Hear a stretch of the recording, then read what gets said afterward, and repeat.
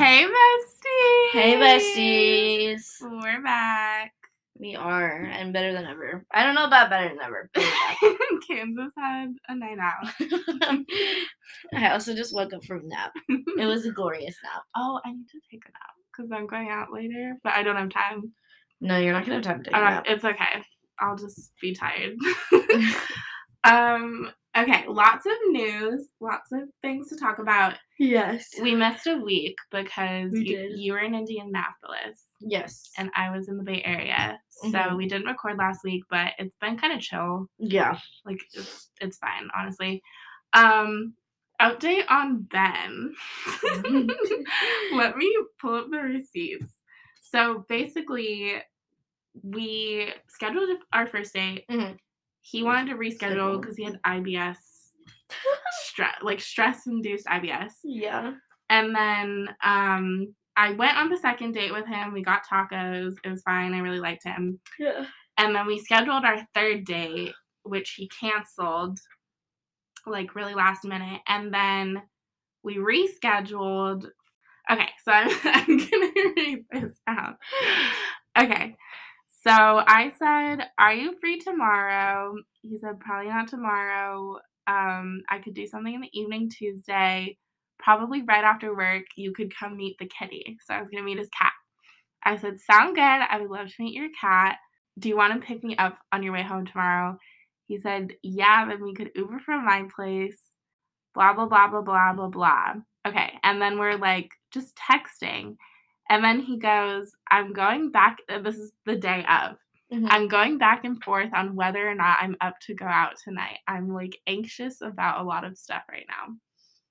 So I say, okay. And I was kind of freaking out a little bit. I sent this to my group chat with my friends because I was like, we were like, absolutely fucking not. I was like, I don't know how to say this in a nice way, but it feels like he keeps flaking out on me. Yeah, because he does. Yeah, and I want to be supportive because I also have anxiety, but it's also kind of, like, inconsiderate of my time to keep canceling. And so you last minute. you have anxiety, and you're also not like that. Like, well, okay, because I don't know where he's at in his journey with anxiety because I've struggled with it for, like, longer, like 7 years now. So I just go headfirst into it. Like, that's true. Like, if but it's also like you yeah, can cancel plans and stuff, but also like not over and over and over. Like, yeah. Anyway, it's also like how he phrased it was what really pissed me off because he was like, yeah. Oh, I'm still debating on whether or not I want to go out with you. Like, no, that's not what he said. He said, well, that's what, like, I'm still debating on whether or not I want to go out. Like, he said whether or not I'm up to go out tonight.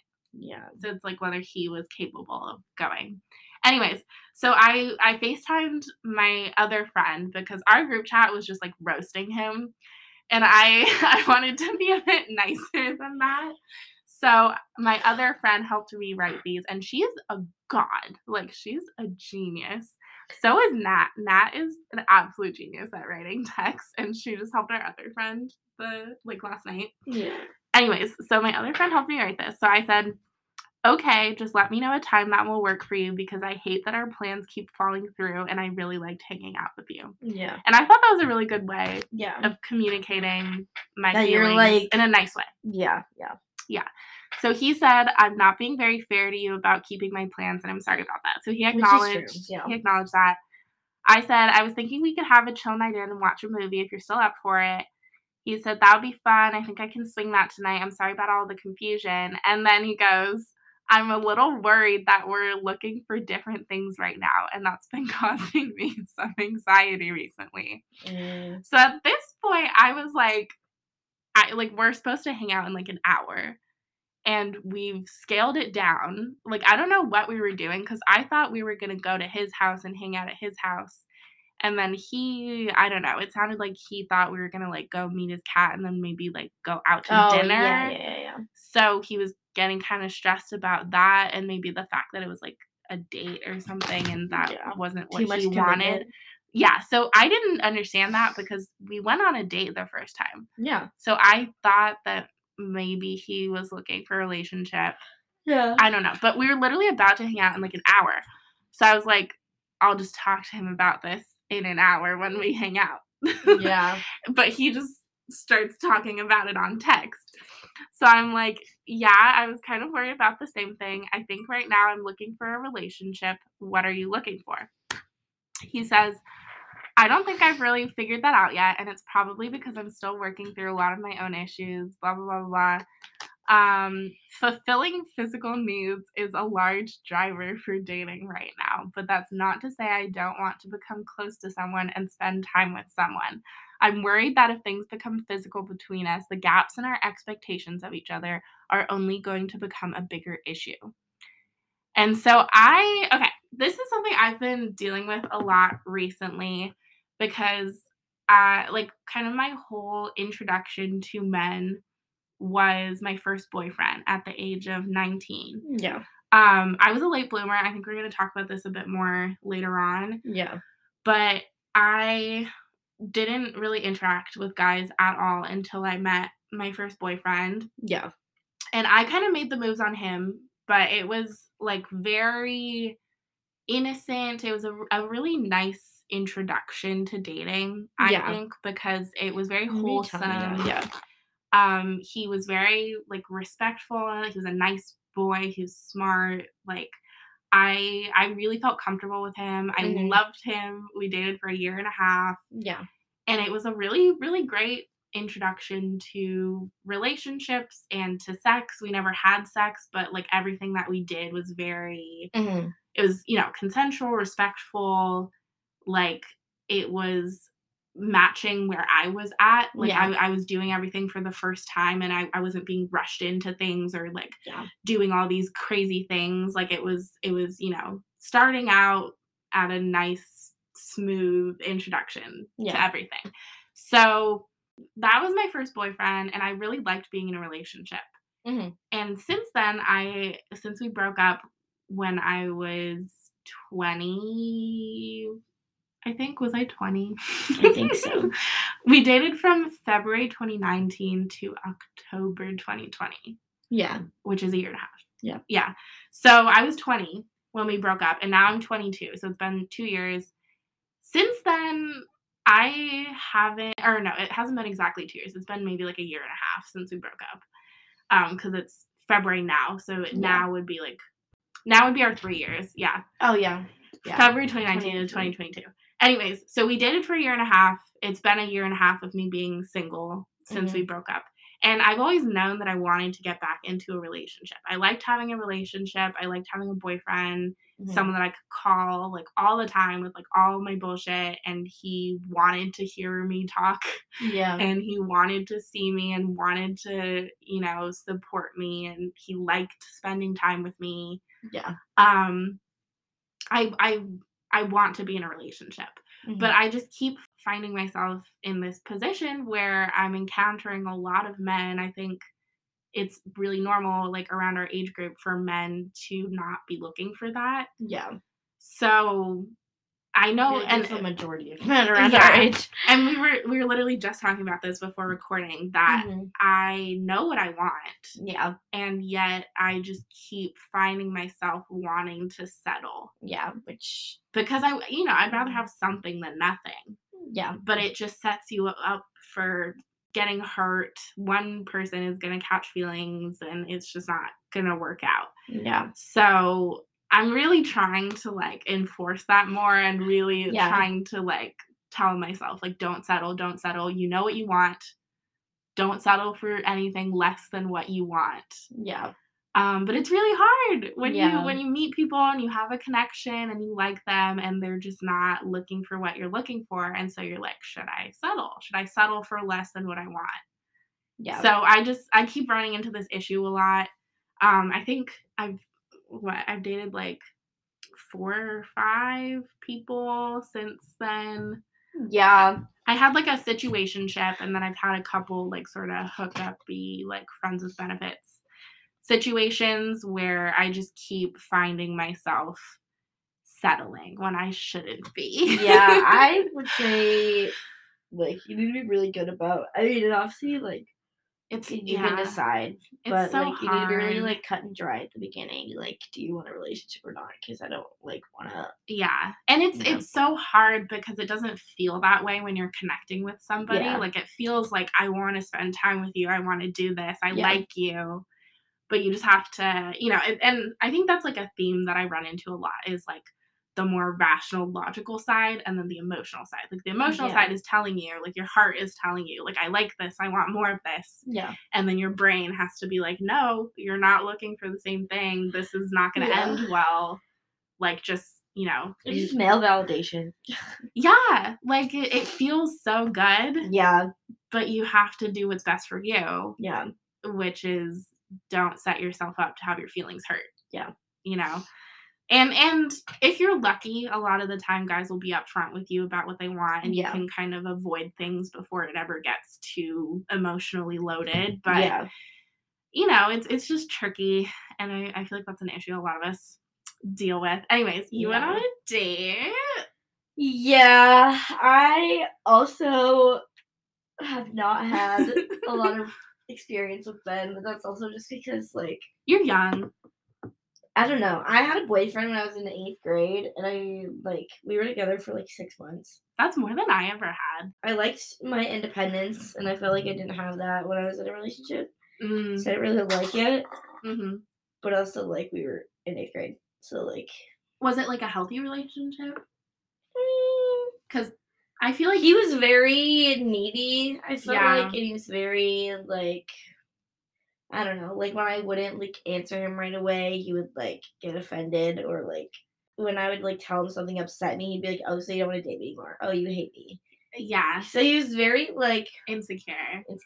Very insecure. Yeah, which is normal at that age. Yeah. But then my town and my high school were also, like, really small. So, like, the pool of men was not... it didn't go very far. I've seen your Tinder. Either they were taken, or there was, like, history, or, like, you guys had mutual friends, like, 99% of the time. Yeah. So, like, I didn't date in high school, really, besides my one boyfriend, but he came in 8th grade from another school, which is why I, like, started talking to him and, like... actually could pursue a relationship. Yeah. Yeah. But, yeah, and when I got to college, freshman year, I got dating apps, and I went on a date. Mm-hmm. But, I don't know, I thought it was fine, but, like, nothing really happened after. Like, we didn't keep in touch, like, because I just wanted to be bold and do something the day before I left to go back home, which is why I texted him. And then I was like, oh, like, we should keep in touch, and then we'll hang out when, like, I come back in the fall. And it's like, oh, yeah. And then we didn't. I mean, he texted me, like, at various points, like, throughout that week, but it was mainly just school stuff, because we took the same cluster.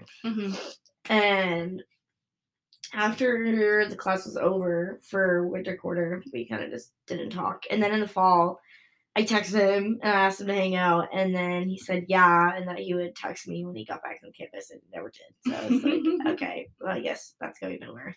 Yeah. And I have gone on a couple of dates this year. The first one I thought was fine. Like, the guy was, like, interesting. I felt like our vibes were kind of similar.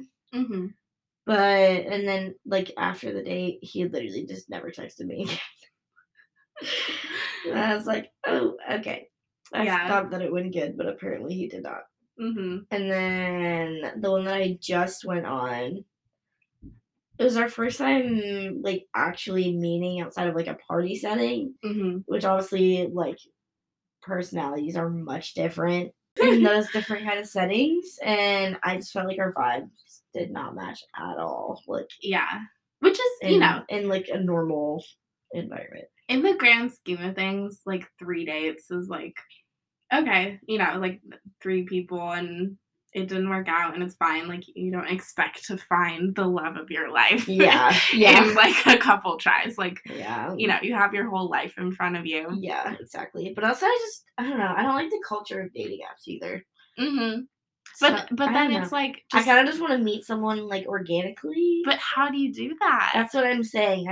I don't know. Like that, this whole concept. Like, am I gonna be waiting around the rest of my life? Yeah, like it'll happen when it happens, or it'll happen when you least expect it. Like, yeah, I'm just. It feels like I'm not doing anything to work towards finding companionship or finding somebody I want to spend time with. Like, I'm just living my normal life and just like waiting for it to land in my lap. Like that doesn't seem right. Like, if I want it, shouldn't I go look for it? But then dating apps, like, I think it's pretty common to kind of leave people hanging and like, maybe you talk for a bit and then you stop, or you go on a date and then you stop, because there's this idea of like there's more fish in the sea, and like if it's not like perfect with this person on the first try, there's always more people, and so it's harder to like foster connections.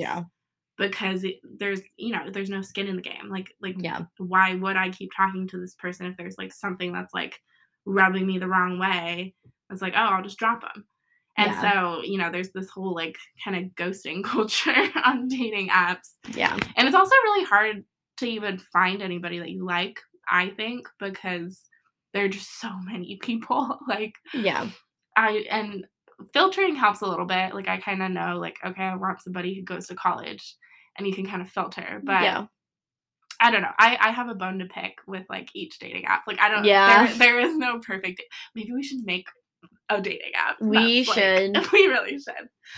Okay, my career crisis. Yes.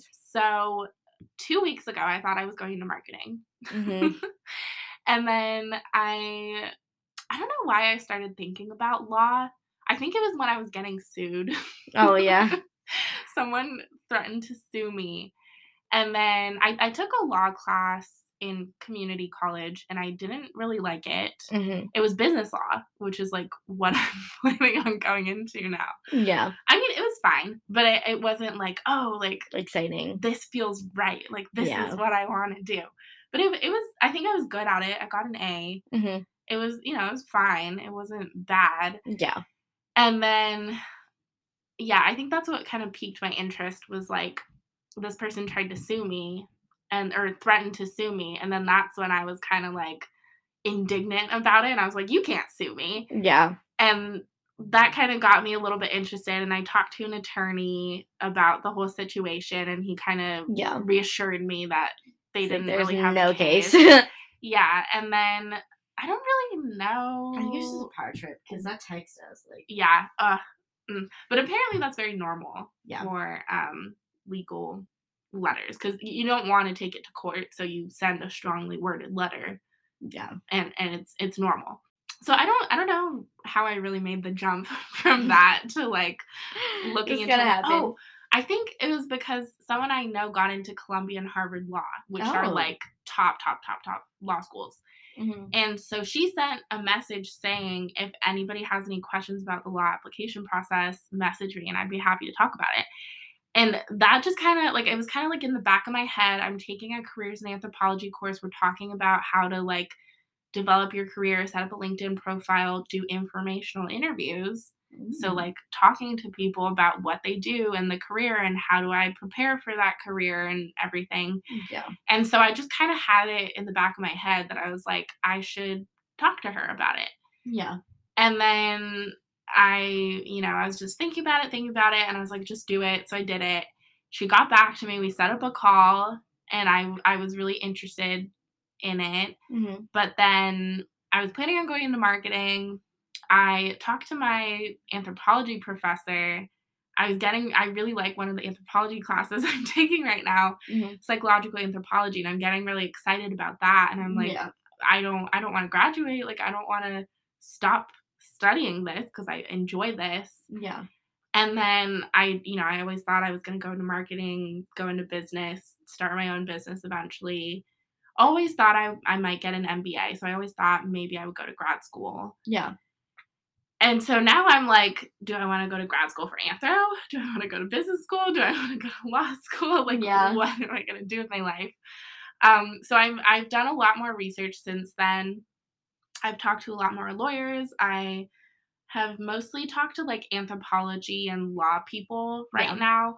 So I'm making an effort to reach out to more people in like business and market research, which is like the area of marketing that most people in anthropology would go into because it's more like qualitative and quantitative research skills that you develop in anthro. But I didn't take that route. I took like the social media marketing, like management route.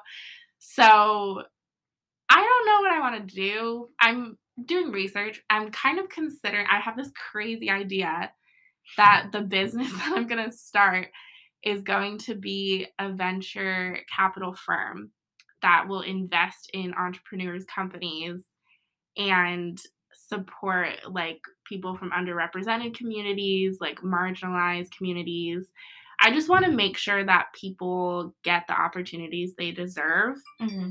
And especially people who like historically have not received those opportunities because they were trans or because they were gay or because mm-hmm. they were a person of color or because they grew up in a low income neighborhood and didn't have access to the right resources. And now they're finally, you know, going to change the world and start this company. And I want to help them do that. Yeah.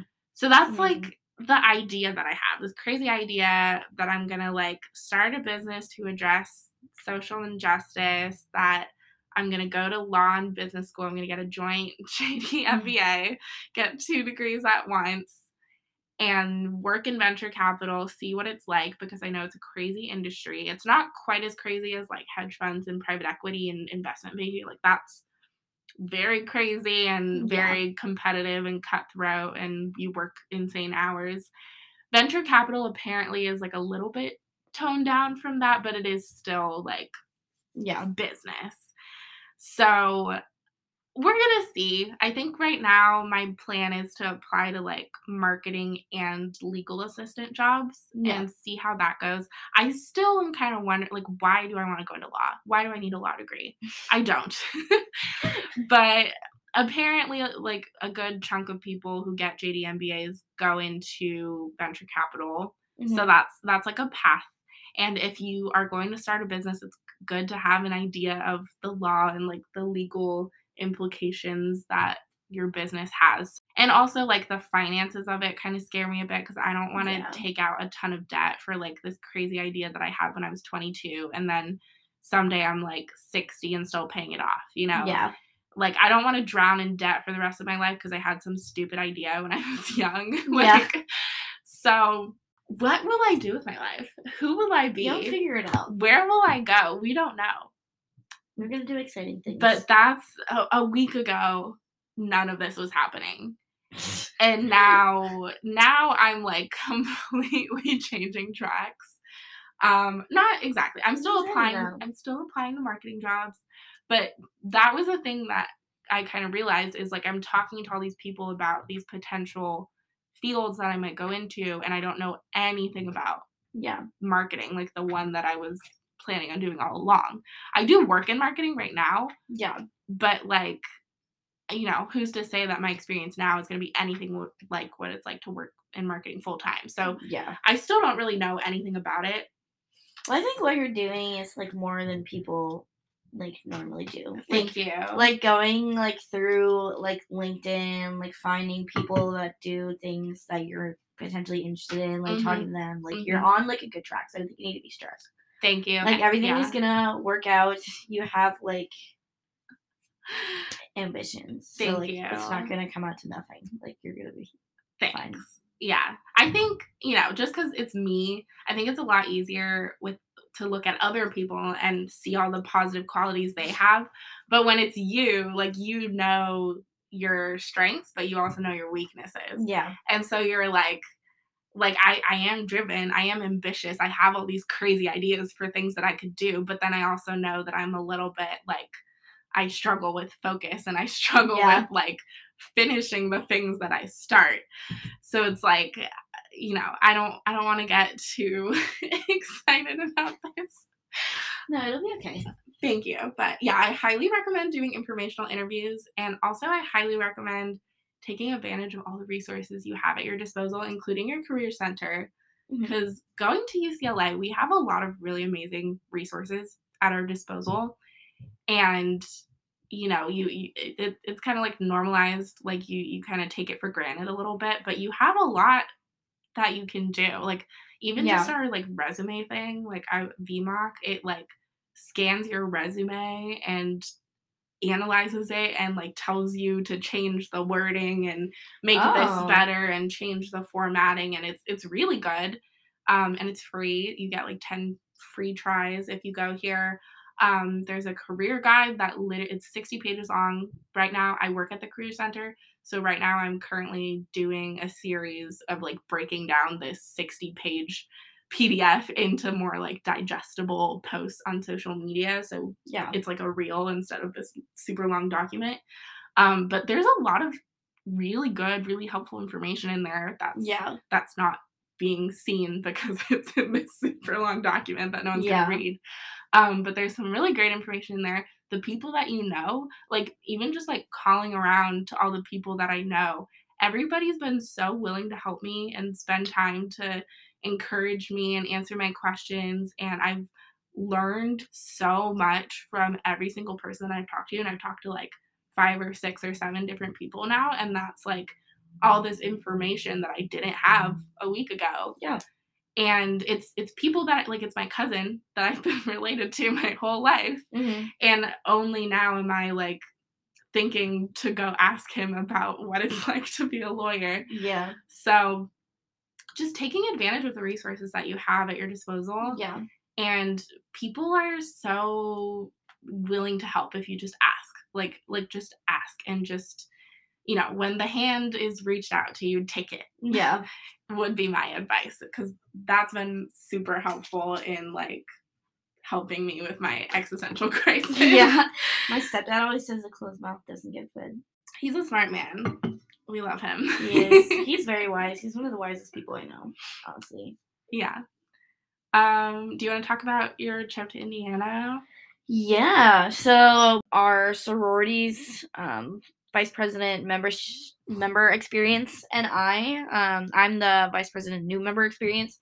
We went to Academy for Collegiate Officers in Indianapolis, Indiana. So it's from like the Friday at like 6 at night and then like Saturday all day, and then we left Sunday morning. So it's just like a weekend thing. And there was like keynote speakers and like breakout sessions and like stuff like that. So it was a lot of good like information.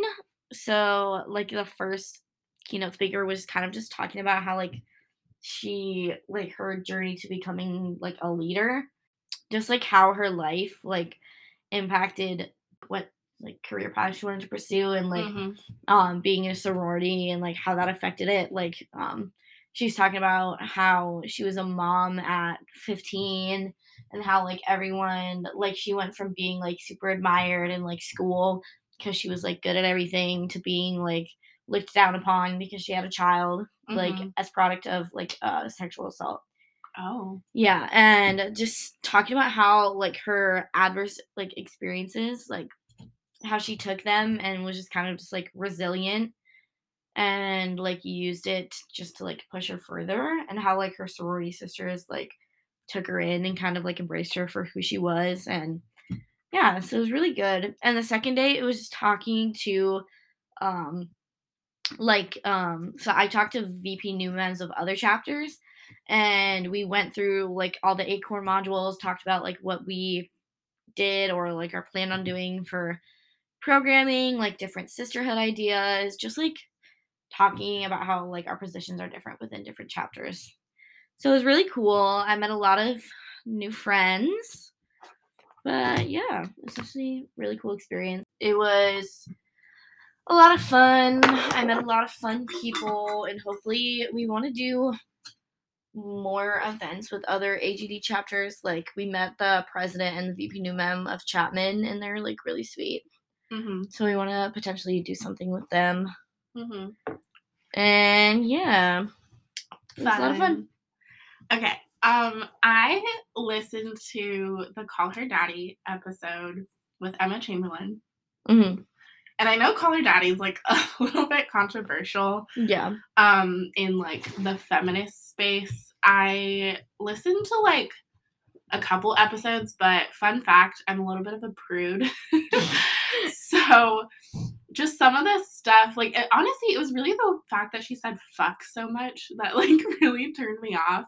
Yeah. Where I was like, this is just a bit gratuitous. Like, it's not really adding anything. Yeah. That you're saying fuck so much. And then I just kind of didn't really listen to it. Like, I believe in sex positivity. Like, I think it's so important to have open conversations about sex, to be realistic about the fact that just because you don't talk about sex or there's a taboo about sex, like, people are still having it. Yeah. And if people are having it, they should do so in a safe, responsible manner.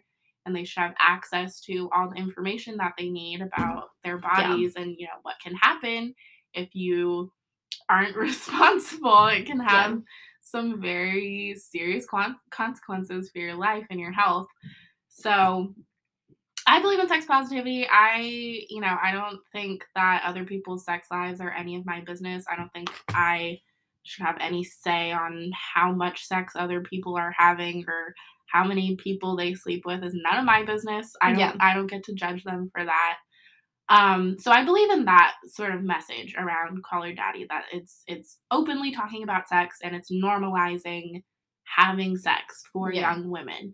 But I know that there is this kind of idea of like internalized misogyny within Call Her Daddy, and that I don't know because I don't listen to it. But now I believe my understanding is that this was kind of a past thing and that now it's kind of turning more into like just interviewing high profile people on the internet. Yeah. Like, she had Julia Fox on, she had Emma Chamberlain on, she had a couple other people on. So I don't know. I enjoyed this episode with Emma Chamberlain. Like, I'm not endorsing Alex Cooper. I'm not endorsing Call Her Daddy, but I really enjoyed this one episode. Yeah.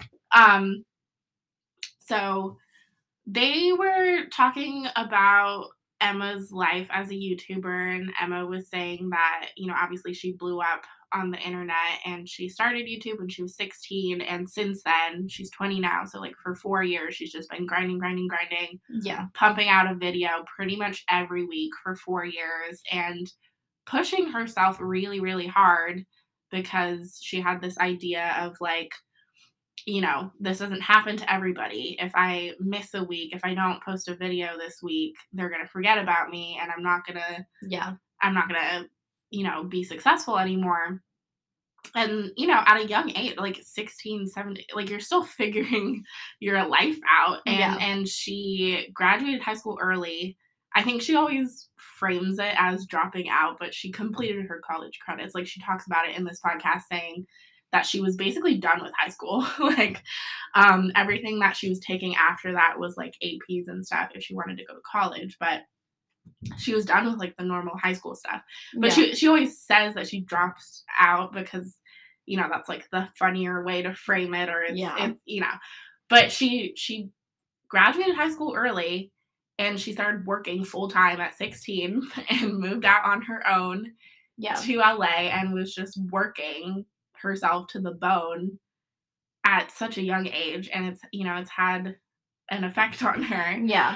And she said like she's just now kind of taking a step back and like realizing what this has done to her and her view of herself, and she hasn't had room to experiment creatively because she's just been working like and people expect her to post every week, and if you're just constantly grinding out another video, you don't have time to like pause and think about like, what do I want to do with my channel, what do I want to do with my content, what do I want to do with my life, like how can I take this in a new direction, how can I experiment, try out new ideas. You don't have room for that. So that's kind of what she was talking about, and also like the fact that everything she does is content, and so you're just like constantly all the time. She doesn't get to have like a normal life. Yeah, you don't get to have a normal life. You don't get a break. Like you're always thinking about your career. You're always thinking about YouTube. You're always thinking about content. If you're on vacation, you're like taking pictures of it. You're vlogging it. You're posting on Instagram. And obviously, for a lot of people, there's this rhetoric of, like, boo-hoo, like, you get paid so much money to go on nice vacations and make videos online, like, that must be so hard for you, and she says that to herself, like, she knows that, and that's why she's worked so hard is because, you know, she's like, "This is your shot, you have this job that's very easy," like, that's what she called it, but it is difficult, like, obviously, everything has its pros and cons, and, like, yes, it must be nice to make videos for a living, but you're always on the clock. Yeah. And you're a public figure, and people are watching everything that you do. She says, like, one of her worst fears is something being misrepresented that will, like, harm her character or, like a rumor or, you know, something that being canceled. Yeah, and it's like something like I think the example she gave was that she like punched an old lady in the street, and everyone's just like Emma Chamberlain punches old ladies. Yeah, and she can't come out and deny every single thing because there are millions of things being said about her all the time. She can't address all of them, but you know everything she's doing is being watched. Yeah, and I don't know, like I just thought that was really interesting as somebody who has kind of looked up to people on the internet. I grew up watching YouTube. You did too. Yeah. Well, I grew like it's weird to think like I grew up watching Emma Chamberlain, but we were like the same age.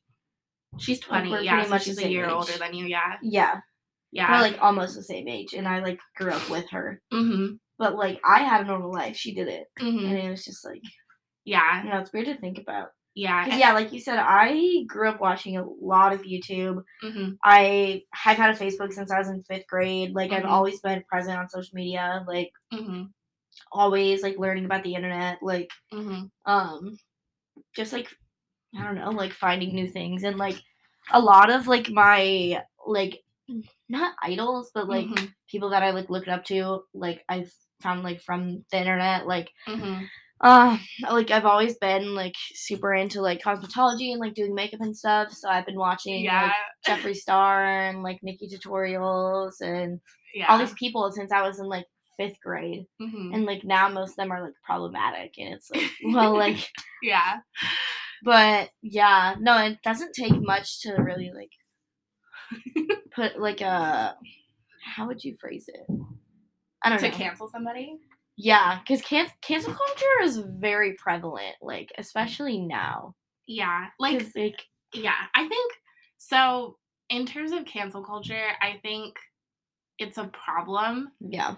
But it also kind of isn't, because there are a lot of people who get canceled and then they come back. Yeah. So, you know, and obviously a lot of these things, like, in the court of public opinion, there isn't a very high standard for evidence. Like, it's not like court.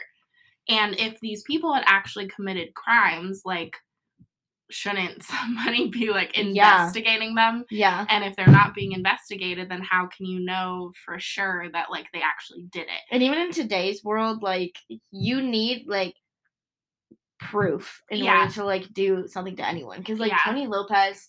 still on TikTok, still has millions of followers. Yeah, that's the thing. Is still on TikTok, come back. Still has millions of followers. Yeah, like Sienna May, still on TikTok, still has millions of followers. Like, and that I think that case is like actually going to. Yeah.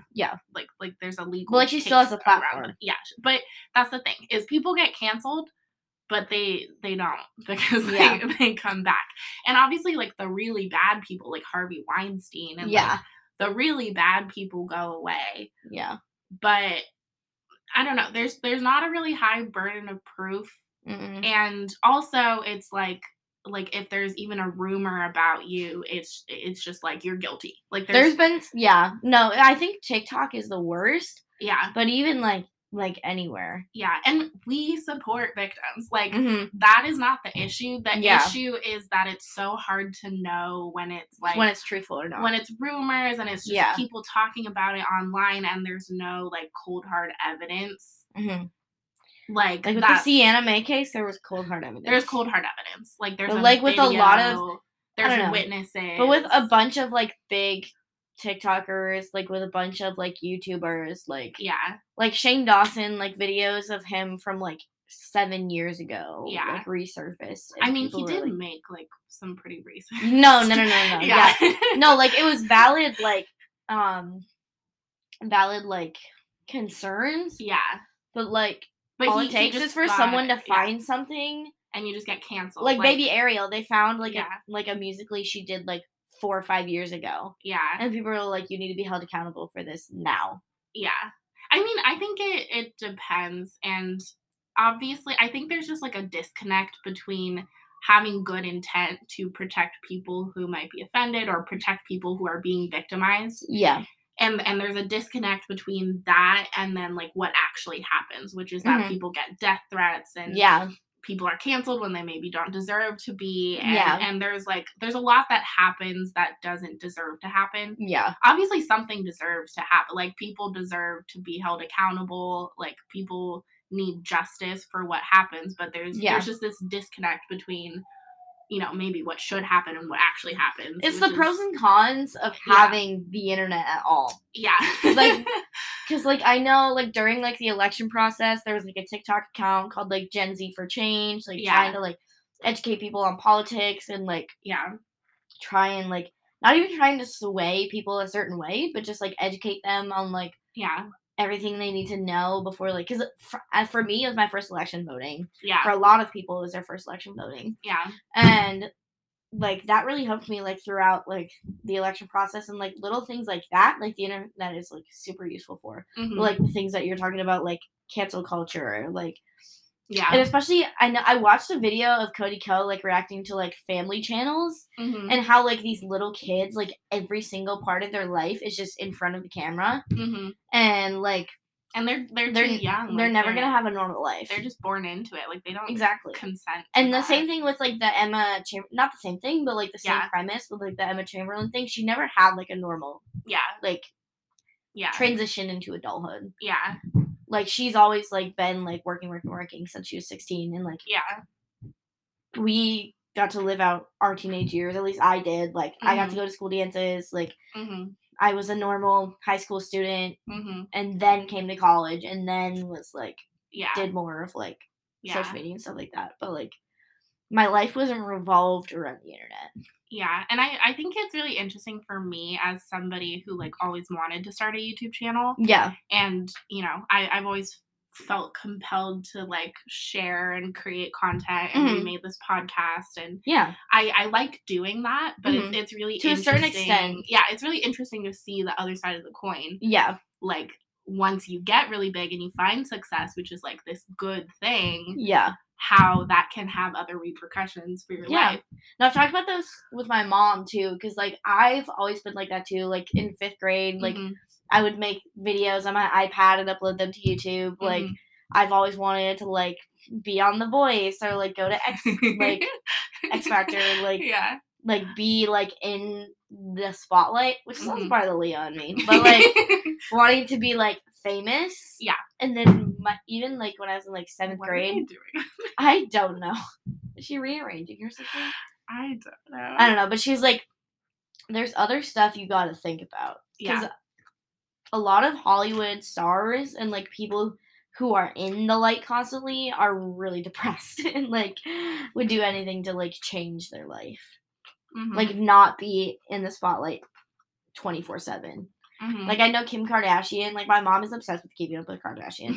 Kim Kardashian's always, like, the one thing that I miss doing is just going to the grocery store and not being recognized. Like, normal people things. And, like, I used to read, like, People magazine, and they're like, oh, celebrities are just like us. And, like, paparazzi photos of them doing normal things. Like, Yeah.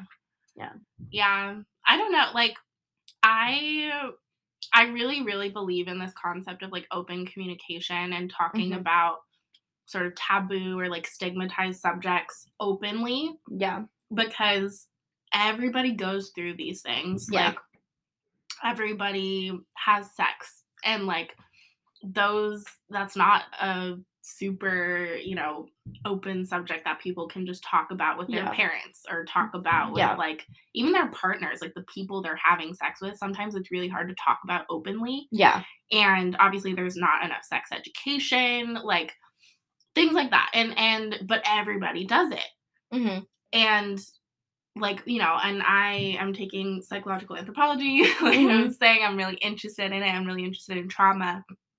And this concept we're talking about is, the fact that if something happens and you don't talk about it, like it doesn't just go away. Yeah, exactly. It's still there. And the concept of like psychoanalysis and Freud and how like the way to process trauma and process things that are bothering you is to talk about it. Them. Yeah. Because if you don't talk about it, it's still there. Like you're still struggling with it and you don't have a way to process it. Which is why I think I'm super interested in like therapy too. Is because like like my mom always like did her best to give us like everything like we always needed and like tried to give us like everything we always wanted. But like like everyone like struggles. Like I had like adverse childhood experiences. Like I'm not gonna say it's normal, but like it happens. It's very common. Yeah, but like when like I think a reason that there's so much like what's the word I'm looking for? Like unresolved like stuff that I'm still like dealing with is because like my dad doesn't like to talk about stuff and like it was never not fixed. Normal in your family. Yeah, because like it's not normal to express your feelings. Yeah, but it's the same thing with my brother. Like and I think he doesn't like to talk about anything that's any person like in any way personal at all. Yeah, like he doesn't like to talk about relationships. He doesn't like to talk about how he's feeling. Like, but it's still there. Yeah, it's still there. You're just not processing it, and that comes out in other ways. Which is why my mom and I have talked about this too. Like it built up, and then all of a sudden you just like snap. Like I'll just be like crying, and I'm almost like, "What's wrong?" I'm like, "I don't fucking know." Like I just feel like this. Like like we're talking about that. I mean, this is an extreme example, but we're reading a book about heroin addiction, and you were telling me about that. Yeah, so like again, an extreme example, but there are a lot of different coping mechanisms. People use drugs, people use alcohol, people also use like food, spending money. I know those are things I struggle with. Sex, I for some reason cannot stop talking about sex. But it comes out in other ways and it still informs your behavior, and you use these coping mechanisms, and maybe it's not the healthiest because you're not openly processing everything that you're going through. Like life is difficult. Why make it even more difficult by not talking about the things and finding support and finding community? Need to have like psychological problems. Just talk to your friends. Like you don't have to talk to a psychologist. Like no, because there's a lot of stigma against like therapy too. Like like having to seek help about my problems like makes me weak. But like everyone can benefit from talking about stuff that's bothering them. Like whether or not they're like mentally ill or like have to go to the psychologist. Like I just think it's so important to share, and I'm an anthro major.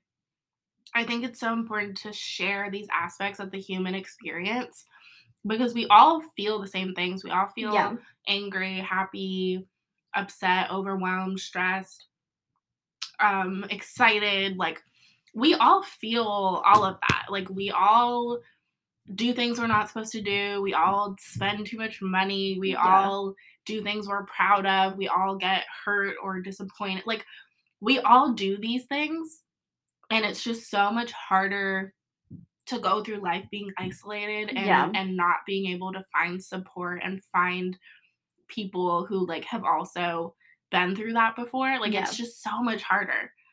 Like why not talk about and it sounds really easy, but it's actually it's not.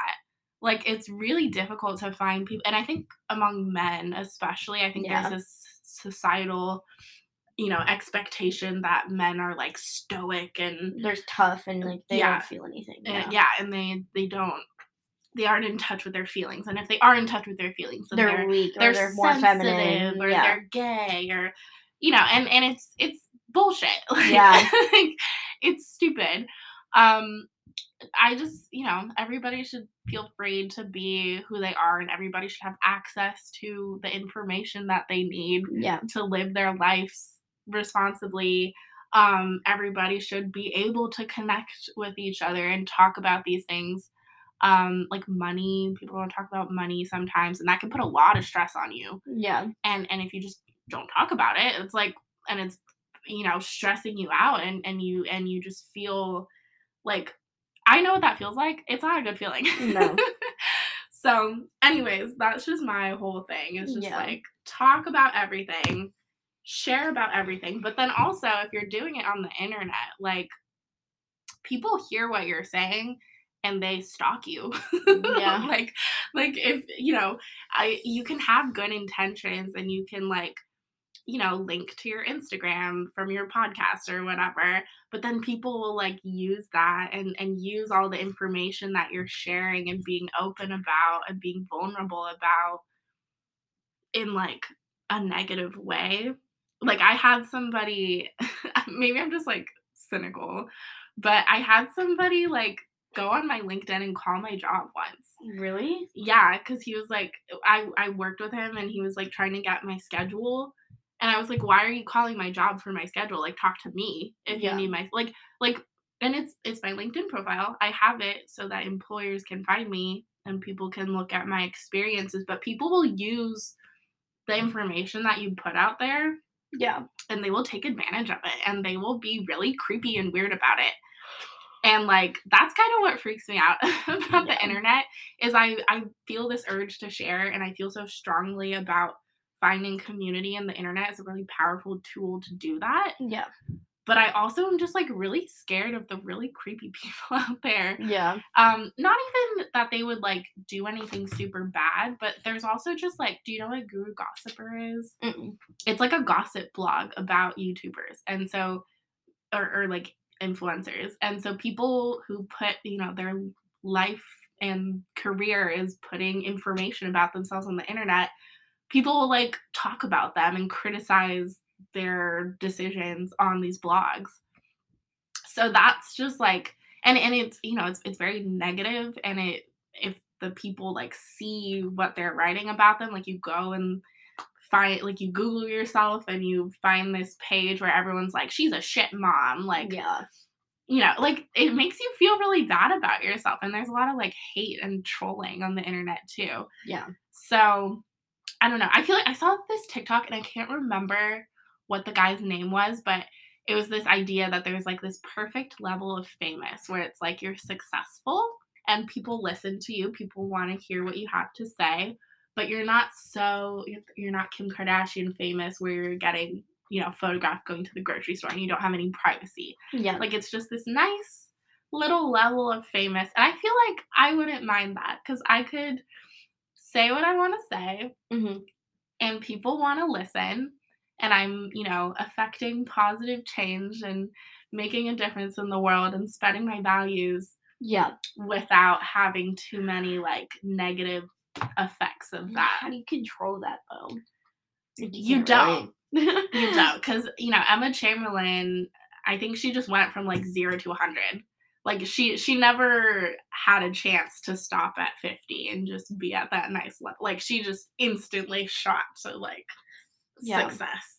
And if you're trying to make a career of it, like, you can't stop. Yeah. You can't be like, "Oh, okay, I think I'm done now. Like, I'm just gonna post once a month now, and I'll lose all my opportunities that I'm getting." Like, especially if you've, like, left high school and, like, moved away from everyone that you know so that you can pursue this career. Like, you don't give it up. Like, you can't control it is the thing. Yeah. And, like, obviously she's successful. I'm not saying that it's, like, a bad thing to be successful, but there's positive and negative aspects of everything, and I like, especially because I'm kind of a private person, that's something that really concerns me. Yeah. And, like, I wanna put my all into the content that I'm making. Like, I like doing YouTube. I wanna, like, put my all into it. I like doing the podcast. I wanna, like, put as much effort into this as I can. Yeah. But I just, like, there's this part of me that's, like, super hesitant. Like, I haven't even, like, linked to our social media or anything, because I'm like, what if people, like,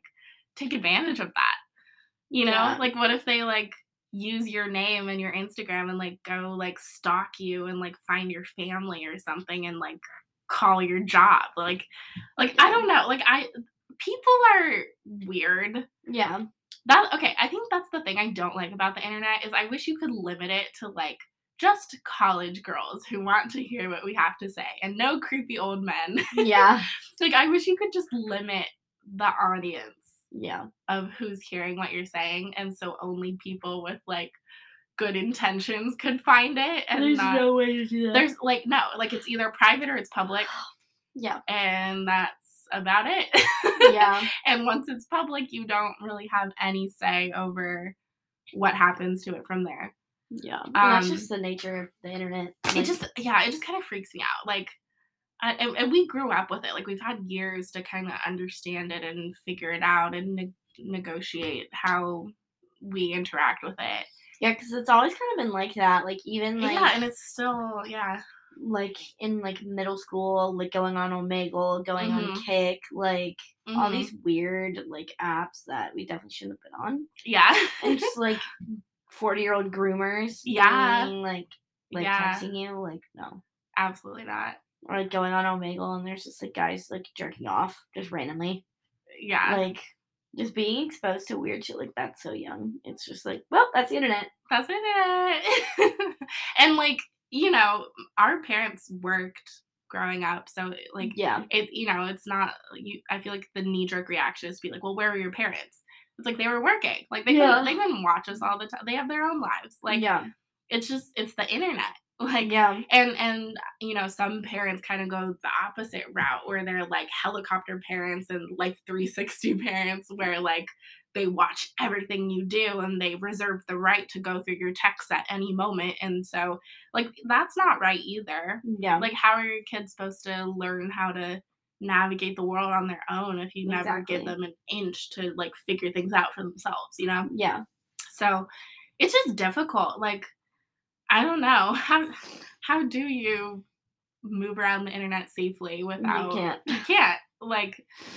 I don't remember who was like talking about it, but like the internet that we have is only like the tip of the iceberg of the internet. Oh yeah, there's the dark web. Yeah, and like shit like that, where you buy drugs and you can buy people. Yeah, like I wouldn't know the. I think first Shane Dawson thing. did a video on it, probably. Mm.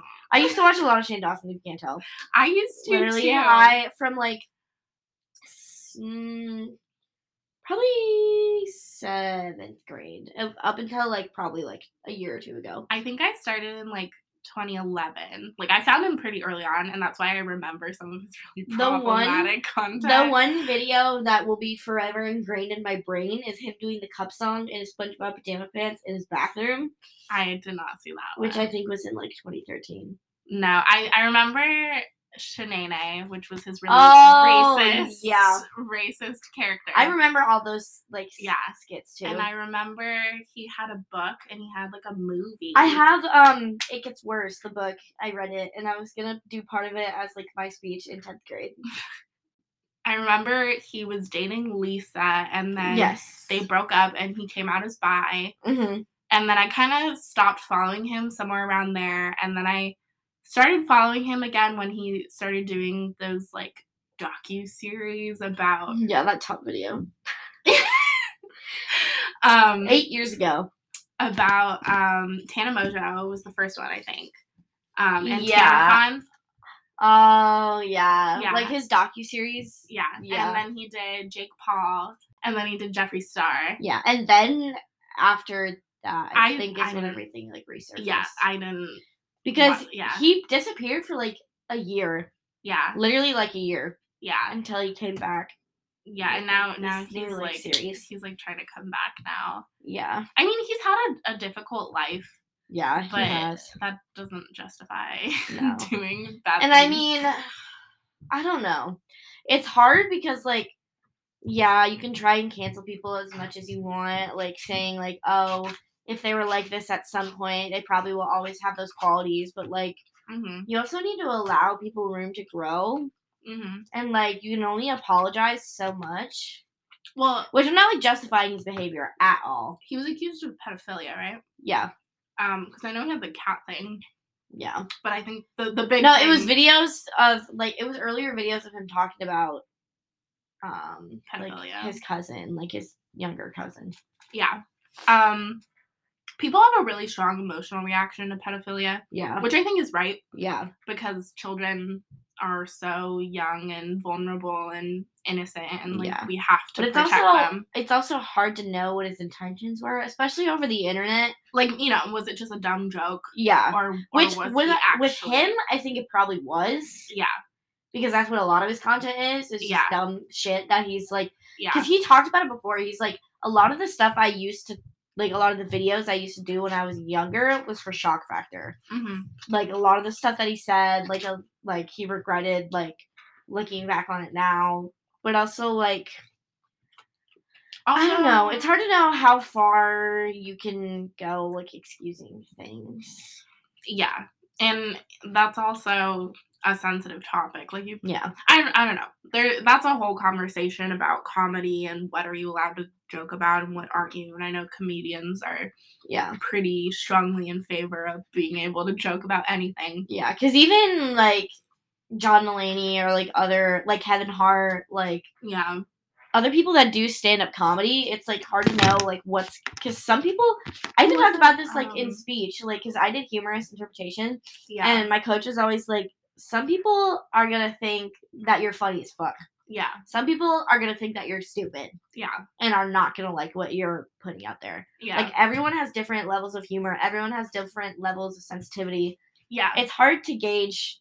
And you're not gonna be able to please everybody. No, like, never. But, yeah, like, when you get to really sensitive subjects, that's when you have to tread carefully. And I just don't think child molestation or pedophilia is, like, a good thing to, I don't know. I think you should be able to joke about things, but at the same time, it's, like, that's just such a difficult topic and, like, a traumatic Also, the only person that's ever gonna know his exact intentions or his exact feelings is him. Like, and, like, us, like, random people that he's never gonna know exist, like, we're not gonna dictate his whole life.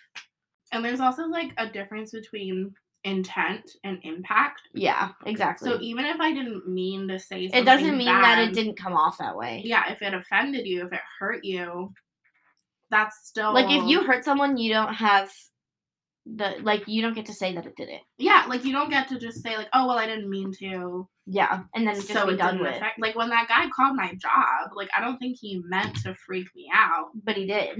And I was trying to explain to him that, like, it felt kind of weird to have somebody use my private information. I would be freaked out if someone called my job. Yeah. Like that. Like, and asked for my schedule. Yeah. Like, that's an invasion of privacy. That's really creepy. Like, that made me feel really uncomfortable. That made me feel violated. Yeah. And he was like, well, I didn't mean to. Like, it doesn't matter. Like, I don't care. Like, it still had that effect on me. Yeah. And if you were responsible, you would say, like, oh, I'm really sorry. Yeah. I didn't mean to do that. Not, like, trying to take the... Yeah. Like, the blame off you. Yeah, like, not... oh, it's not my fault that you're freaked out. Yeah, not being just, like, dismissive and, like, oh, I didn't do that. Like, yeah. Another subject that I wanted to talk about that Emma kind of talked about on the Call Her Daddy podcast is, like, being a late bloomer and, like, sexuality. Yeah. I think it sounds like Emma has always been kind of, like, tame, like, kind of like me, where I think I don't know when she had her first kiss. I don't think she talked about it, but she said she lost her virginity at 17 on the podcast, which is, like, pretty relatively young. Yeah, like, I don't think she was a late bloomer, but she said she struggled with feeling like her body wasn't very feminine, like, not really having big boobs and not feeling like guys were attracted to her. And, like, on the inside she was, like, ready and she was interested in guys, but guys weren't interested in her. Yeah. And I thought that was a really interesting topic that I wanted to talk about, just, like, sexuality in general. Yeah. Because that was something I struggled with a lot as well. And I think, kind of going back to what we were talking about, I think maybe I struggled with it because my dad didn't talk openly about anything like that with me. He wouldn't talk to me about periods. He wouldn't talk to me about sex. He wouldn't talk to me about guys. He wouldn't talk to me about, like, emotional stuff. Yeah. Which is also comes back to, like, the guy stigma thing, because my dad's like that, too. Yeah. Like, even when I was younger, he'd be like, because my sister has cerebral palsy, so she needs help, like, yeah. Like, well, when she was younger, she needed help, like, going to the bathroom and doing, like, everyday functional things. Mm-hmm. And my sister was, like, 8 at the time. And he's like, oh, you need to go help your sister. Like, I can't do that. Mm-hmm. Like, I don't know, just being uncomfortable with normal things. Like, I feel like, with, like it's normal. Female things, it's a normal thing. Let's talk about it, because it's normal. And but it shouldn't be. I needed support. I lived with just my dad in high school. Yeah. When I was going through all this stuff. I am able to talk to my mom more about these kinds of things, but she was 3,000 miles away in California. I went to high school in Sweden. So I lived with my dad when I was 13 to 14 in 8th grade, and then 15, 16, 17, 18, like 8th grade, 10th grade, 11th grade, 12th grade was when I lived with my dad. So these were years when I was an adolescent. I was going through a lot. I needed support. And I didn't get it. Yeah. We didn't talk about it. That doesn't mean it wasn't happening. It was still happening, but we weren't talking about it. So I think I struggled with my sexuality. I had crushes, but I didn't ever really, like, want to pursue anything. I never wanted to, like, have sex with guys. Like, I maybe wanted to kiss them or something in high school, but that was, like, about all I was ready for in high school. And guys weren't interested in me. And, I was kind of hearing things about things other people were doing. Other people were, like, dating. Other people were kissing and making out and hooking up and having sex. And to me, it was like, it was kind of like unattainable. Like, it was this thing that other people were doing, but I had no way of figuring out how to do that for myself. Yeah. And I still kind of feel that way sometimes, like, going to parties and I'm like, I maybe want to, like, make out with somebody, and I'm like, how do I do that? Like, I don't, how do I do that? Like, I literally ask people, because I'm like, I have no idea how to go about doing this thing that I want to do. Mm-hmm. So that was kind of how I felt with my sexuality. In high school, I didn't ever end up dating anybody in high school. But, like, while this was all happening, like, the most I was ready for was, like, kissing, maybe. So I was still, like, not very developed in terms of my sexuality, but my body was developing.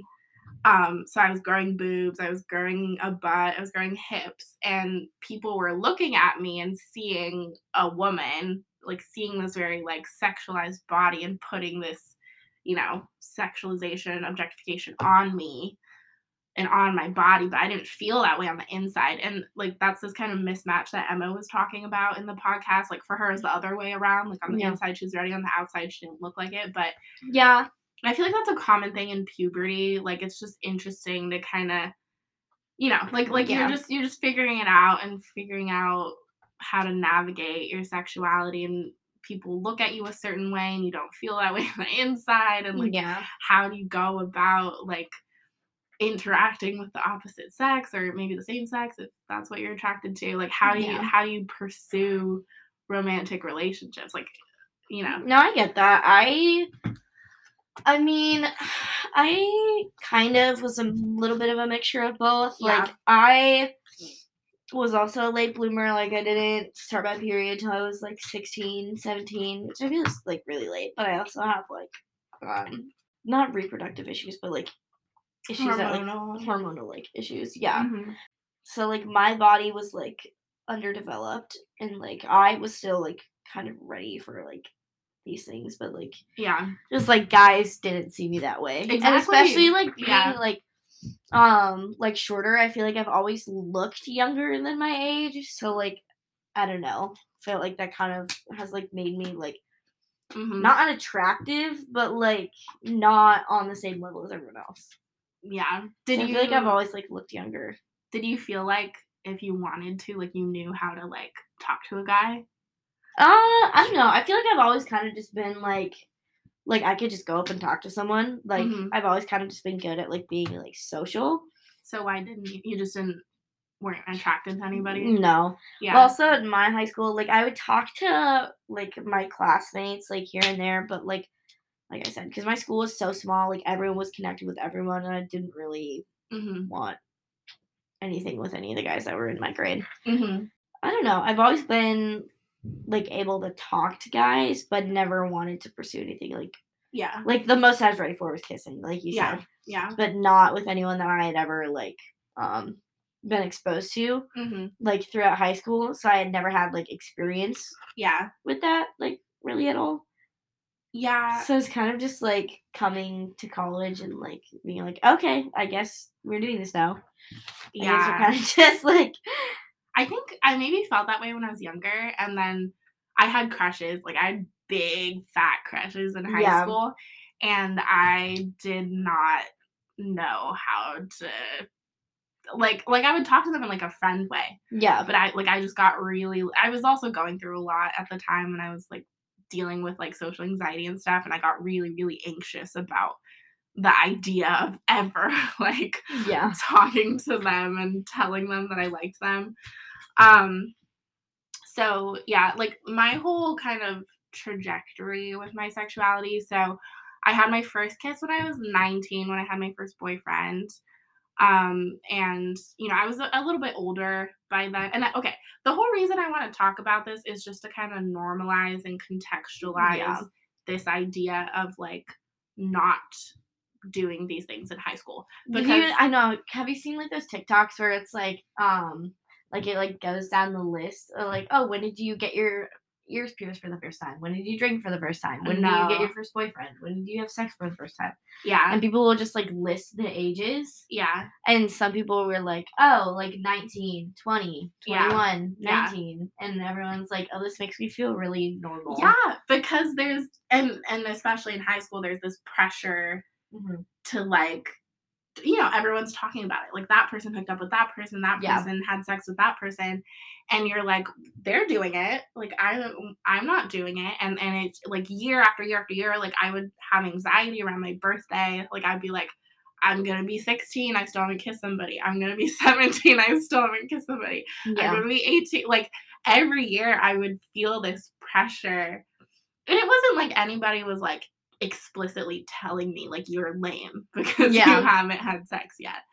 But it's this pressure, like, year after year after year, like, more and more people around you start to date, start to kiss someone, start to have sex, and it's this you just wanna fit in. Like, you wanna fit in with people, and you don't wanna do something that doesn't feel right for you. You don't wanna do something you're not ready for, but at the same time, there's, like, this immense pressure to conform and to fit in, and you just feel so out of place.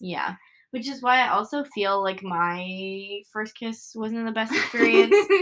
Which is okay. Which I feel like was, like, a mixture of, like, oh, like, I don't know if I was ready and I kinda just wanted to get it over with. Or, like, I don't know, maybe I just, like, maybe it was the wrong person, wrong time, like, I don't know. And it's very easy to fall into that.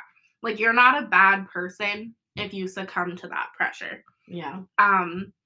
Like, it's so normal to want to just get it over with. Like, I didn't have a good time when I lost my virginity. Or okay, the sex was fine, but the circumstances of it. Now when I look back on it, I'm like, oh, that was kind of problematic. Like, like, probably should not have gone down that way. But it's normal, and you have to, have compassion toward yourself and allow yourself to make mistakes and allow yourself to be human.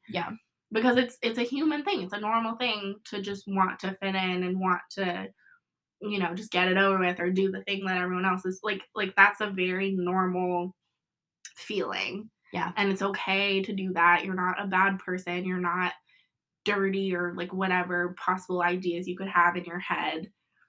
I think I felt like I kind of let myself down a little bit, and I, like, didn't really trust myself to make good decisions. For me, after that happened because, and also I think I kind of have, like, an underlying issue with that anyways. So that was just, like, another instance where I was like, I can't trust myself. Like, I don't make good decisions. So it kind of made me feel that way for a little bit, but like, that's the whole point of talking about this, is that it's so normal and okay to not have sex at a young age. Yeah. And to not do the things that everybody else is doing. And it's okay to not want to do that. Because I know I struggled with that so much in high school. And you're fine. Like, Yeah. you're normal. And as you get older and as you meet more people and find your tribe, like, you will find other people who have had the same experience as you. Like, Yeah. it doesn't feel that way at the time. It doesn't feel that way in high school. But there are a lot of people around you who are also like you, and you're just not talking about it. So, Yeah. and also another thing, like, I always felt so weird for being a virgin and not having had sex. Sometimes people have sex once and then they just, like, don't have sex again. So they're not a virgin, but they're also not, like, living it up Yeah. like you imagine them to be doing and you hear about people doing. Like, it's a spectrum. Like, people are, sex life is just like normal life. Lots of different things are happening in your sex life all the time. So Yeah. don't, I guess, like, you're seeing your behind the scenes and you're comparing it to other people's highlight reel. And that goes for, like, everything, including, wanting to fit in and viewing other people's romantic lives and sex lives. And you're thinking they're having this, like, great, amazing life and you just aren't. And, like, just, try to contextualize that and bring yourself back to earth and remember that, like, it's not as great as it seems, and it's okay to just take things at your own pace. And if you do have sex really early, or, like, if you're on a late bloomer and kind of do things at the normal pace, like, obviously that is totally fine too. Like, the only thing that ever matters is that you are doing what you want to do, that you feel ready for, that you are okay with and consent to. That's the only thing that matters ever. Yes. Oh, my old friend. Yeah, you haven't told me this story. Okay, so I saw that she liked my TikTok, Mhm. and then when I clicked on it and, like, looked at the list of people who liked it, she wasn't on there. So, but then when I went back, like, it was still there. So I don't know if it was glitching. I don't know if she liked it and then unliked it. I don't really know. But basically, we used to be friends. We were friends since, like, first grade. Oh, dang. We went to elementary school together. We went to different middle schools. I went to Sweden for 1 year, and then I came back. And we went to freshman year of high school together. And then I later ended up moving to Sweden for the rest of high school for 10th, 11th, 12th grade. But for freshman year, 9th grade of high school, we went to school together and we, like, bonded and we were, like, best friends that year, and we reconnected and it was great. And then I moved to Sweden. Sweden happened, high school. I come back. I moved back after high school to go to college in the Bay Area. She goes to UC Berkeley. So I'm, like, going to see her, and we're, like, friends again. We're hanging out. And I actually met my ex-boyfriend, like, through her. Like, he lived in the dorm across the hall from her their freshman year, and we, like, met and started talking and started dating. And as this was happening, like, I don't know, like, I would come home during the summers when I lived in Sweden, and I would come home for the summer, and I would, like, see her. I'd see my other friend, and, like, we still were pretty close throughout high school, and we were pretty close throughout this first year of college. And then I don't know, like, it felt like she just, like, didn't wanna be friends with me one day. And it, like, I feel like I always kinda, like, put in the effort to reach out to her and be like, "Hey, like, are you free? Do you wanna hang out?" Yeah. And that's the thing about, like, one-sided friendships like that. Sometimes it's okay and, they're just forgetful or whatever, they're busy. But sometimes you're the only person putting in the effort. Yeah. And, is it really a friendship if it's that one-sided where if you stop reaching out to them, you just won't see them? Yeah. Like, is that really a friendship that you wanna have?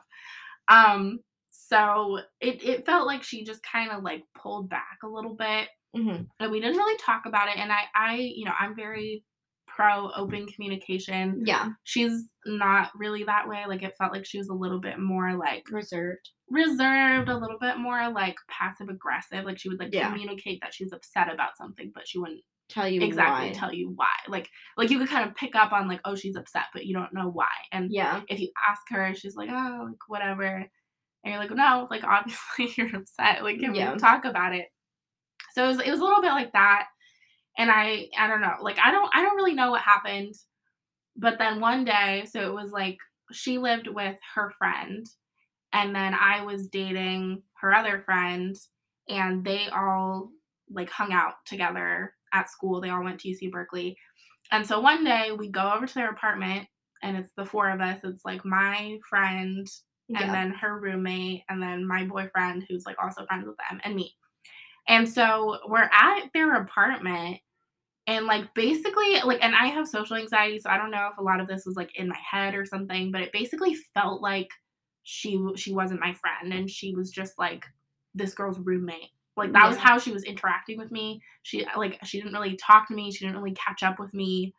Like, if someone had been observing us, like, I don't think they would have known that we had known each other since 1st grade. Like, that was not the kind of conversation and relationship we were having at that dinner. Yeah. And I just remember, like, being so tense and, like, awkward. And these are, like this is my boyfriend and my friend since 1st grade and her roommate that I've met a couple times, and I really like her. Like, I'm supposed to be comfortable. Like, I'm supposed to be having a good time at this dinner. And I was so tense and, like, awkward and nervous and just, like, uptight and, like, it was so uncomfortable. And I don't know how much of this is in my head. I don't know how much of it was, like, actually her, like, actually feeling that way, but it just really felt so uncomfortable, and we left, and I cried to my boyfriend on the way home, and, like, to him, he was like he heard what I was saying, but, like, he was just like, "Yeah, I don't know, like, she hasn't said anything to me, like, I don't know." Yeah. So and then I think after that, I just kinda stopped, like, reaching out because it felt very one-sided, and then I think I saw her, like, for my birthday that year or 2 or something, and she didn't get me a present, Yeah. which is fine, but, like, the past, 4 or 5 years of our relationship, we had always gotten each other Christmas and birthday presents. Mhm. So the fact that she just, like, showed up this year and didn't get me anything, and she was like, "Oh, like, I didn't know we were doing presents." And to me, I was like, We've always done presents for the past 5 years, like, what are you talking about? Of course I got you something." Yeah. And it felt like this kinda, like, signal that, like, "Oh, yeah, she doesn't consider you a friend anymore." Like, Okay. that was how that felt to me. Yeah. And I've always kind of thought that, like, I should sit down with her and really, talk about these things openly the way that I always say that you should. But Yeah. I because all of this is unresolved. It's all just kind of, like, in my head, and I just have my experience of it. I don't really know what her side of it is. Yeah. But that was just I don't and then just, like, seeing her on my social media, like, liking my like, it just kind of brought it all back, and I was like, "Did you like it and then, like, unlike it when you realized it was me or something?" Yeah. Like, I don't and now, this all kinda went down, like, freshman, sophomore year, and I broke up with my boy or he broke up with me, but we broke up, and, like, now I don't really talk to that group of people anymore, and yeah, that's Yeah. like, I don't know, have you ever, like, lost a friend? I don't like. I haven't gotten in like friendship fights where things have ended. I think things have just kind of like fell off. Mhm. Especially because, like I said, I like can talk to people and like form relationships really easy. Mhm. But also like there's only a specific subset of like friendships that really last. Mhm. Because like some people are just like acquaintances. Like you'll talk and you'll say hi like when you see each other like Mhm. in class or something. But Mhm. I don't think I've like ended a friendship or had a friendship end that I can think of. Yeah. Like, I think that was the thing, was that, like, I didn't know why. Like, I didn't see a reason, and maybe we Yeah. just drifted or something, but then, when I would reach out, she would still take me up on it, and then Yeah. we would arrange something, and we would hang out, and we would have a good time, Yeah. and then I just wouldn't hear from her. So, I didn't understand why it happened. And also the fact that we were able to maintain our friendship when I lived in Sweden. Yeah. When I lived 3,000 miles away, we were able to maintain our relationship. And then as soon as I moved back and I'm able to like see you more often and we can have a closer relationship again, we just like stop being friends. Like, yeah. And I don't know, this wasn't like a core friendship or anything. Like we weren't like super, super close. Like to be quite honest, I don't think I've ever had like a best friend where I was like, you get me, like you understand me. Like there's always some sort of like, because people are different, which is fine. But she wasn't like the closest. Like I probably you. I think we have a good relationship, and then maybe like one other person and guys. For some reason, I'm able, maybe just because like you have to be able to have. It's easier to get more personal with guys because it's like, oh, like you're not really like listening. So it's like I can kind of just like say whatever I want. Yeah, but I feel like I had a good relationship with my ex-boyfriend. Yeah. But apart from that, I don't think many people have ever really fully like gotten me and understood me and accepted me. Well, I feel like you're a very outspoken person, but also like everyone has things that they don't like tell people. Yeah. Like for me, I'm pretty much an open book. Yeah. But like there's still always like things that people don't just like tell anyone. But I always had like a little bit of like I didn't feel like fully 100% comfortable with her, which was fine. Yeah. Like you don't have to be the closest of friends with everybody, but like I don't know. It was just like this weird thing. Yeah, it's like a weird dynamic. And it's unresolved. Still has not been resolved. How long has it been since you talked to her? I think I texted her happy birthday, and she texted me happy birthday. Okay. And that was about it. And I think I texted her maybe like a year ago, and I said like, how are things going? Yeah. And she responded, and then I didn't really know how to respond because I didn't really know what kind of relationship we had. Like she kind of gave me some details about her life, and I was like, I don't know if I'm supposed to like text you back and write some like long response and like are we allowed to be friends? Yeah. Are we friends? I don't know. Yeah. Okay. Alright. I think that was about everything. Yeah. Do you have anything? Do you want to talk about your ADP interview? Sure. Yeah, it was pretty quick. They emailed me. I didn't know it was gonna be a multiple interview process, but they because they emailed me for the first interview, and then I interviewed. And that went really good. And then I thought I was going to get my decision after that. But then they emailed me and said they wanted to interview me again. And so I went to the Fernald Childhood, like the child care center that's at UCLA. And so I observed this classroom for 10 minutes and like they gave me like a clipboard and like I wrote notes. And then like I went in and I talked to like the director and like the person that ran the daycare. And they interviewed for maybe like 10-ish minutes. I don't even know if it was that long. Like, just asking me questions about, like,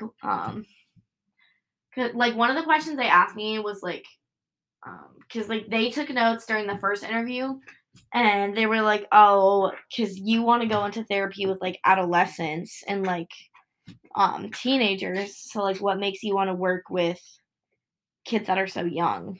Yeah. So, just, like, diving in on, like, a deeper level and like really like emphasizing like the commitment that the minor is was pretty much what the interview was. But I think it went pretty good. Hopefully I'll hear back soon. But it doesn't start till fall of next year, so I don't know when they plan on like releasing decisions. But yeah, it went pretty good. Yeah, probably like because you have to enroll in fall classes, but I guess you do that like over the summer, so yeah, no rush. Yeah. I think you'll be fine because you have like a clear reason for wanting to do it. So. Yeah. Why do you want to work with children if you're more interested in adolescents? Well, I like even if I can't work with the same subset of kids that I want to eventually work with, I feel like either like toddlers and like newborns are like a very like you can develop like a lot of skills working with that subset of people like, especially because they're just now learning, like, to talk, to walk, all these, like, motor movements, and they're just, like, becoming a person. Yeah. So pretty much just, like, I don't know. Like, I feel like it's a good foundation for, like, how, like, adolescents, like, how they can, like, correlate. Like, seeing how, like, oh, like, this, like, younger child comes from, like, a lower socioeconomic background, and then, like, seeing how that translates into, like, teenagers. Like, how their, like, learning is affected and how, like, how they won't be able to do as well in a classroom setting and, like, just stuff like that. Doesn't, So just using it as, like, a foundation, pretty much, was my answer. Doesn't, like, your childhood really affect who you are as a person later, too? So, we've talked about this in, like, my Psych 130, like, developmental psych class. Yeah. To where, like, it can have a large effect on you, but it's not determinative. Like me and you, like, we've had, like, adverse childhood experiences, but it hasn't, like, defined who we are. We're like, not gonna be serial killers. Yeah. Like, we're not gonna be narcissists, we're not gonna be alcoholics, we're not gonna, like, do all this fucked up shit just because we've been exposed to it. But, like, yes, it can, like, affect, like, your life track, but it doesn't have to. And there's, like, other, like, personality traits and, like, other, aspects of life that go into that as well. Okay. Yeah. Cool. Yeah, it was really cool. Hopefully I get in. Manifesting. You will, bestie. I believe in you. Thank you. But yeah, I think that's all we have for this week. Thank you for listening. Yeah, that's quite a lot, but don't forget to subscribe to our podcast. Follow us on Twitter. I think it's at Big Little Pod, I believe. Yeah, Big Little Pod. Leave us a voice message if you want to. Please ask us questions in the podcast, so we can answer questions. Fill out our feedback form. It's linked in our link tree. Yeah, in our link tree, which should be in the podcast description, and then also on our Instagram. If you want to, like, give us feedback on things you want to hear more about, questions you have, things that you like, things you don't like, all of that. Yeah. That's about it. Yeah. Okay. Thanks for listening. We'll see you later. Next week. Bye.